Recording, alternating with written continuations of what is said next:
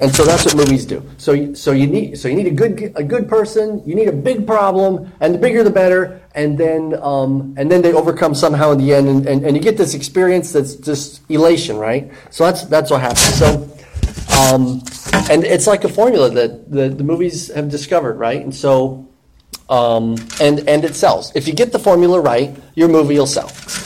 And so, in fact, the story's got to be, for the story to be a good one, the audience has to be brought to the point of such deep despair. Oh, slide number 2, sorry.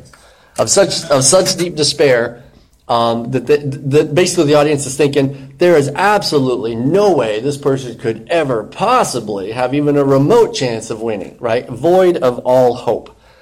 And so if you think about any movies you've seen lately, you'll find those ingredients in almost all the movies that you've seen lately. And you know what makes it even better is if there's real events. If it's like a true story, that makes the whole storyline even better. So that's why they always tout that if it is. Like, for example, Chariots of Fire. We've got our God-fearing runner for Christ, and the odds are against him, and he goes to the Olympics, anyway. He's ends up being the best runner in the country, goes to the Olympics, but how can he win the Olympics if he doesn't even run the qualifying heat? He can't win the Olympics. And then at the last minute, somebody comes in and says, take my place in this other race. And so he runs a race he's not even used to, and he wins and overcomes. And you walk out of the movie and you say, wow, I wish God would do that in my life, because somebody handed him a note that said, those who honor the Lord, I will honor. And so you'd say, oh, I wish God would honor me like that. I wish that I could be in that kind of place, right? Or how about this one? Secretariat. Housewife Penny Tweedy, right? She's not a racing expert, inherits some racehorses, and she's like, well, I guess I got to make it work, otherwise we go bankrupt. And so she's driven to go ahead and try to get this one-horse Secretariat to win some races, and he ends up winning the Triple Crown, and is probably the greatest racehorse that ever ran on a track. And he won the last race, the Belmont Stakes, by I think it was 31 and a half lengths ahead of the next horse behind him, the second best horse in the world right then. And you think, wow, wouldn't it be awesome for God to do something like that in my life? And that's why we go to movies like, or how about this one, Miracle, right? 1980, the U.S. Olympic hockey team, and nobody thought they had a chance. They're a bunch of scrubs out of college, and they get assembled together in this ad hoc Olympic hockey team, and they're going up against the best in the world, the USSR, that dominated everything for like decades in hockey. And then they actually win the last game, and even the announcer blurts out, it's a miracle. And you walk out the story rejoicing, saying, wow, wouldn't God do something like that in my life? I would love that. And so you have to, so in order to have a great story, you have to lead the audience into this period of really low lows, and then to a really high high, and jubilation. That brings the audience to jubilation. And if you can do that, what do you make? Money. You can make a lot of money, right? You need the deeper despair to get the higher jubilation, and the truer the tale, the better. Think about some other movies that you've got there. Seabiscuit, right? Hoosiers, Annie, Apollo 13, Sully. Just about any movie you could think of has these aspects in there. And we just wish that we could have a part in it too. But going and watching it on a screen is the closest that we feel like we could ever get to it. And so we settled for that. And we rejoice in that. There's nothing wrong with that. But we think, you know what? It won't happen to me, so I've got to go to the movies to get that.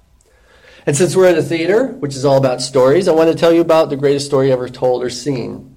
It's about a person named Yo. Y-O, I know, it's an unusual name. Slide 3, please. Yo was given up by parents at an early age.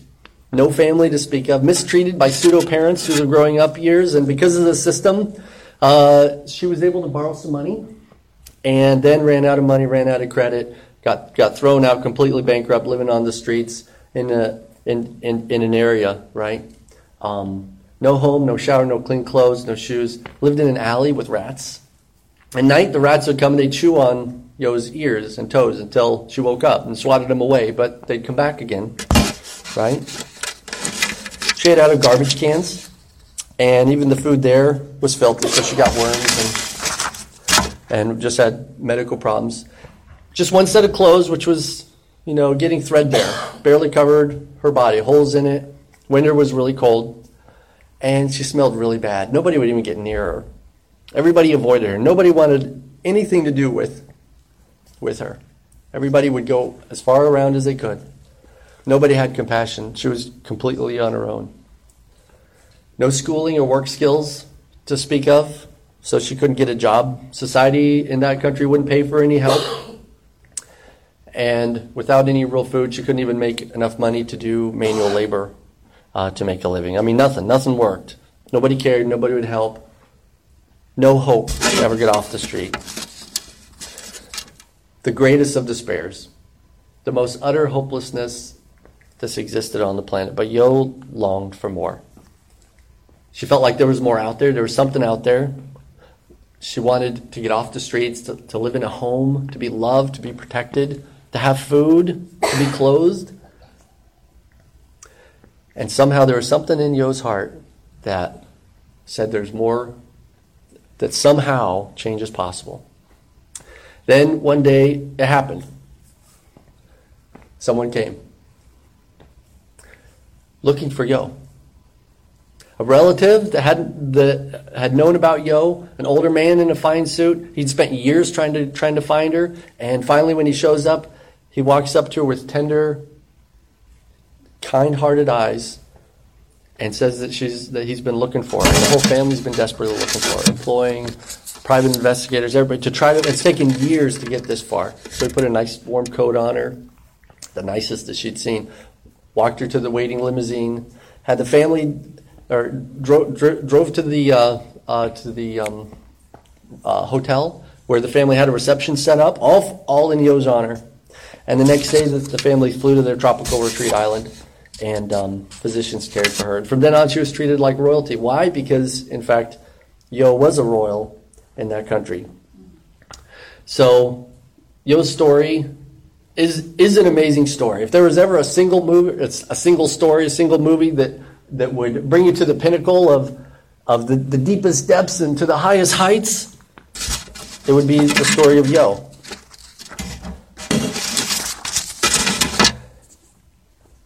But you know what? I left one thing out of the story of Yo. And it's the letter U. Because it's really not a story about Yo, it's a story about you and me. It's a parallel of the spiritual life that each one of us start out with. And most of us have, throughout life. Our spiritual conditions. So slide 5. So you and I, without Christ, I'm going to show you what you and I are like. We're spiritually destitute, poverty-stricken, just like Yo, completely bankrupt. For all have sinned and fall short of the glory of God. The rats in the story I equate to Satan's minions destroying life bit by bit, saying things to you like, nobody loves you. You don't deserve to live. Those are the thoughts that progress people to suicide. Eating out of spiritual garbage cans, hey, that's the same thing as accepting guidance from the world around us.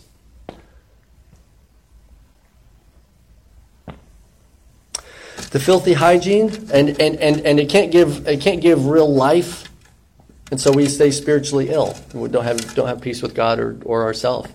And so the filthy hygiene parallels our spiritual condition before God. It says in Isaiah, we're all like an unclean thing. To a holy God, we are so dirty because of our wrongdoing. And then for the wages of sin is death. The threadbare and filthy rags of the story are like your and my good works. A lot of people think if I just do good sometimes, I give, when they ask me at the store if I want to give the round the change out, that I'll do that because then God will give me, throw me a bone. And they think as long as I do some good things, then if there is a heaven, I'll get in. And they don't realize that that's not how God works, right? He doesn't weigh the bad against good. In Isaiah 64, it says, even if the best you could ever do, it's just like filthy rags before the Lord. Not impressive at all. Even our good deeds are motivated by selfishness and deceit and pride, and they're filthy to God. And no spiritual family, nobody to love and care for you, everybody despising and avoiding you. This, just like the story with Yo. So Ephesians says, at that time you were without Christ, aliens from the commonwealth of Israel, and strangers from the covenant of promise, having no hope and without God in the world. That's pretty low. And in contrast with Yo, our condition is not our condition isn't about physical problems, it's about spiritual problems that can't be remedied with money, right? So slide 6, Hebrews 9. It's appointed for mankind to die once, and after this is judgment. So the amount of pity that you and I had on Yo when we were listening to that story a minute ago is so minute compared to the amount of pity that we should have on our own spiritual condition. And speaking of eternity, the entrance price into heaven, let's just pretend that you could package the whole world, sell it to somebody, cash it in, take all that money and try to hand it over to God and say, okay, I want to purchase one ticket, one passage into heaven. He'd laugh. Not even close. Nowhere in the ballpark. Mark says, for what does it profit a man if he gains a whole world and loses his own soul? Or what will a man give in exchange for his soul? There's nothing that you could give in exchange for your soul. So there was a defiant-looking teenager that I saw once, and he just looked very defiant, right? And he was wearing a shirt that said, "God is my judge." And I thought, oh man, that's true. But I'll tell you, when you stand before him as judge, you would wish that you had a human judge instead, because a human judge can't see the wickedness inside your heart. You can only get judged based on your actions. A human judge can't see, can't dig up all the bad things that you've ever done in life. But God's got a record of all of those. Hebrews says it is a fearful thing to fall into the hands of the living God. And Jesus said in Matthew, do not fear those who kill the body but cannot kill the soul, but rather fear him, God, who's able to destroy both soul and body in hell. So slide 7. So we're all spiritually destitute, completely in spiritual poverty, with no hope at all of heaven. How are we doing at painting the bleakest picture ever? We doing okay with that? No hope? So right now you should be thinking, wow, there's absolutely no way I could ever possibly even have the remotest chance of getting into heaven. And yes, that's exactly right. And you should also be saying, we are so out of luck. This is awesome. This is great news, because you can't have the greatest story ever told unless you go down into the deepest despair, like that curve that we showed at the beginning. And once you get down into that deepest despair, only then could you get to the greatest story ever told. Because the story, the greatness of a story depends on how deep that curve is and how high it goes after that, right? So from a movie making perspective, you should be saying, wow, this is awesome. I've never heard a story this incredible. Great news must be coming, right? Because that's not where the story ends. Just like Yo, it happened. One day, and for you, it might be today, someone came looking for you. A relative who'd known about you. And his name is Jesus. He spent years looking for you and drawing you to himself. In fact, everything that's happened in your life is for the purpose of bringing you to himself. He spent your whole life working towards this moment. Jesus said, I didn't come to judge the world, but to save the world. In John. So he approaches you with love and tear-filled eyes because you are important to him. In fact, all of heaven has been anticipating you coming to Jesus. So, and just as Yo's threadbare clothes were replaced by a nice coat, when you come to Jesus, he takes away the filthy rags and gives you a spiritual covering. Really nice one. Isaiah 61 says, he has clothed me with the garments of salvation. He has covered me with a robe of righteousness. And that's enough to bring joy. In Luke, the family welcome home party for Yo in the reception hall, that's like this. I say to you that likewise there will be more joy in heaven over one sinner who repents than over 99 just persons who need no repentance. There is a party waiting for you if you've never come to Jesus. Or if you're far away and you're coming back, there's a party waiting for you. The abundance of food in the final part of Yo's story equates to the spiritual abundance of food available in Christ Jesus. Jesus said, I am the bread of life. Whoever comes to me will never hunger, and whoever believes in me will never thirst. And just as Yo was treated like royalty from then on, God will treat you like royalty, because Jesus makes you to be a royalty in the kingdom of heaven. Revelation says, to him who loved us and washed us from our sins in his own blood, and has made us kings and priests to his God and Father. To him be glory and dominion forever and ever. Slide 8. These verses here capture the greatest story ever experienced. For when we were still without strength, at the right time Christ died for the ungodly. For scarcely for a righteous man will one die, yet perhaps for a good man someone would even dare to die. But God demonstrates his love toward us, in that while we were still sinners, Christ died for us. Jesus didn't come here to bring good people to heaven. He just didn't. He came here to get bad people into heaven, to change people who are sinners and who've done wrong their whole life, to change them on the inside so they could have passage to heaven. Because his blood is the cost of getting into heaven. Much more then, having now been justified by his blood, we shall be saved from wrath. No longer have to fear God's judgment because we've been saved from wrath because of Jesus. For if when we were enemies, we were reconciled to God through the death of his Son, then so much more, having been reconciled, we shall be saved by his life. And not only that, but we also rejoice in God through our Lord Jesus Christ, through whom we have now received reconciliation. There's just so much richness in here. A couple bolded things I put in there just to highlight it. So God loved you and me so much he sent Jesus even when we were ungodly. And what that word means is had no reverential fear or respect of God. Even when we had no concept of why God is big or good or important or anything like that. God sent Jesus to come and rescue us at that point. And then because of Jesus, you can now be justified and reconciled with God, be in right relationship with God. And then because of Jesus, you shall be saved from God's wrath in the future. So, you come to a theater today, right? And usually we come to theaters to watch a movie, but I'm telling you, you don't have to just watch a movie. You don't have to walk out wishing that there would be something really awesome that happens in your life like that. You can walk out having the real experience. So if the best stories bring audiences to the lowest of lows and the highest of highs, and the truer the story, the better, then the greatest story ever experienced is the story of you coming to Jesus.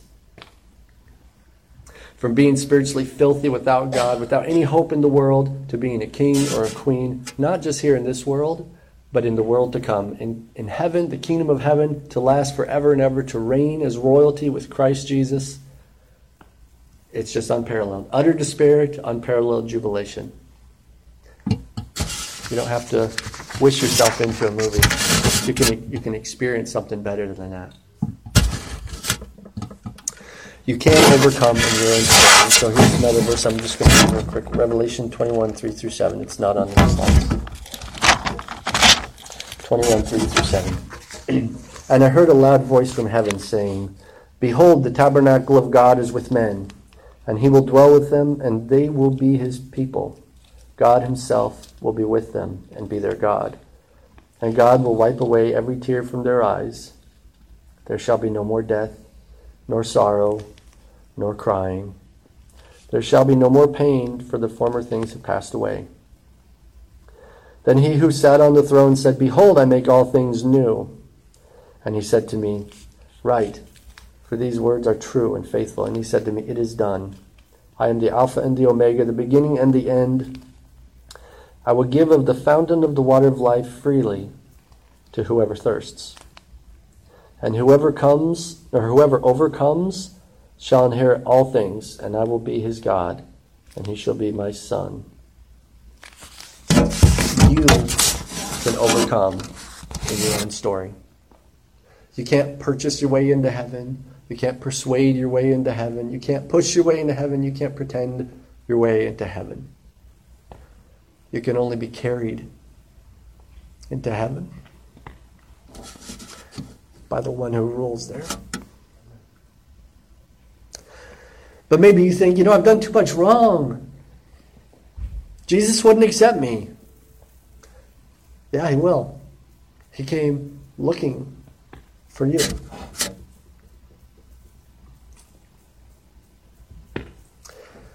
If you want that hope, then he'll accept you. He paid the biggest price that's ever been asked. And so he could forgive the biggest sin that's ever been done. And you remember that record of all your sins that I mentioned? Well, when you come to Jesus, he throws it away. Never to be retrieved again. Completely forgotten. Isaiah 38 says, "You have lovingly delivered my soul from the pit of corruption, for you have cast all my sins behind your back." So if you don't know Jesus, this is a plea for you to come to Jesus. So you can experience the greatest story, not just has ever been seen, but the greatest story that's ever been experienced on anywhere on the planet throughout all history.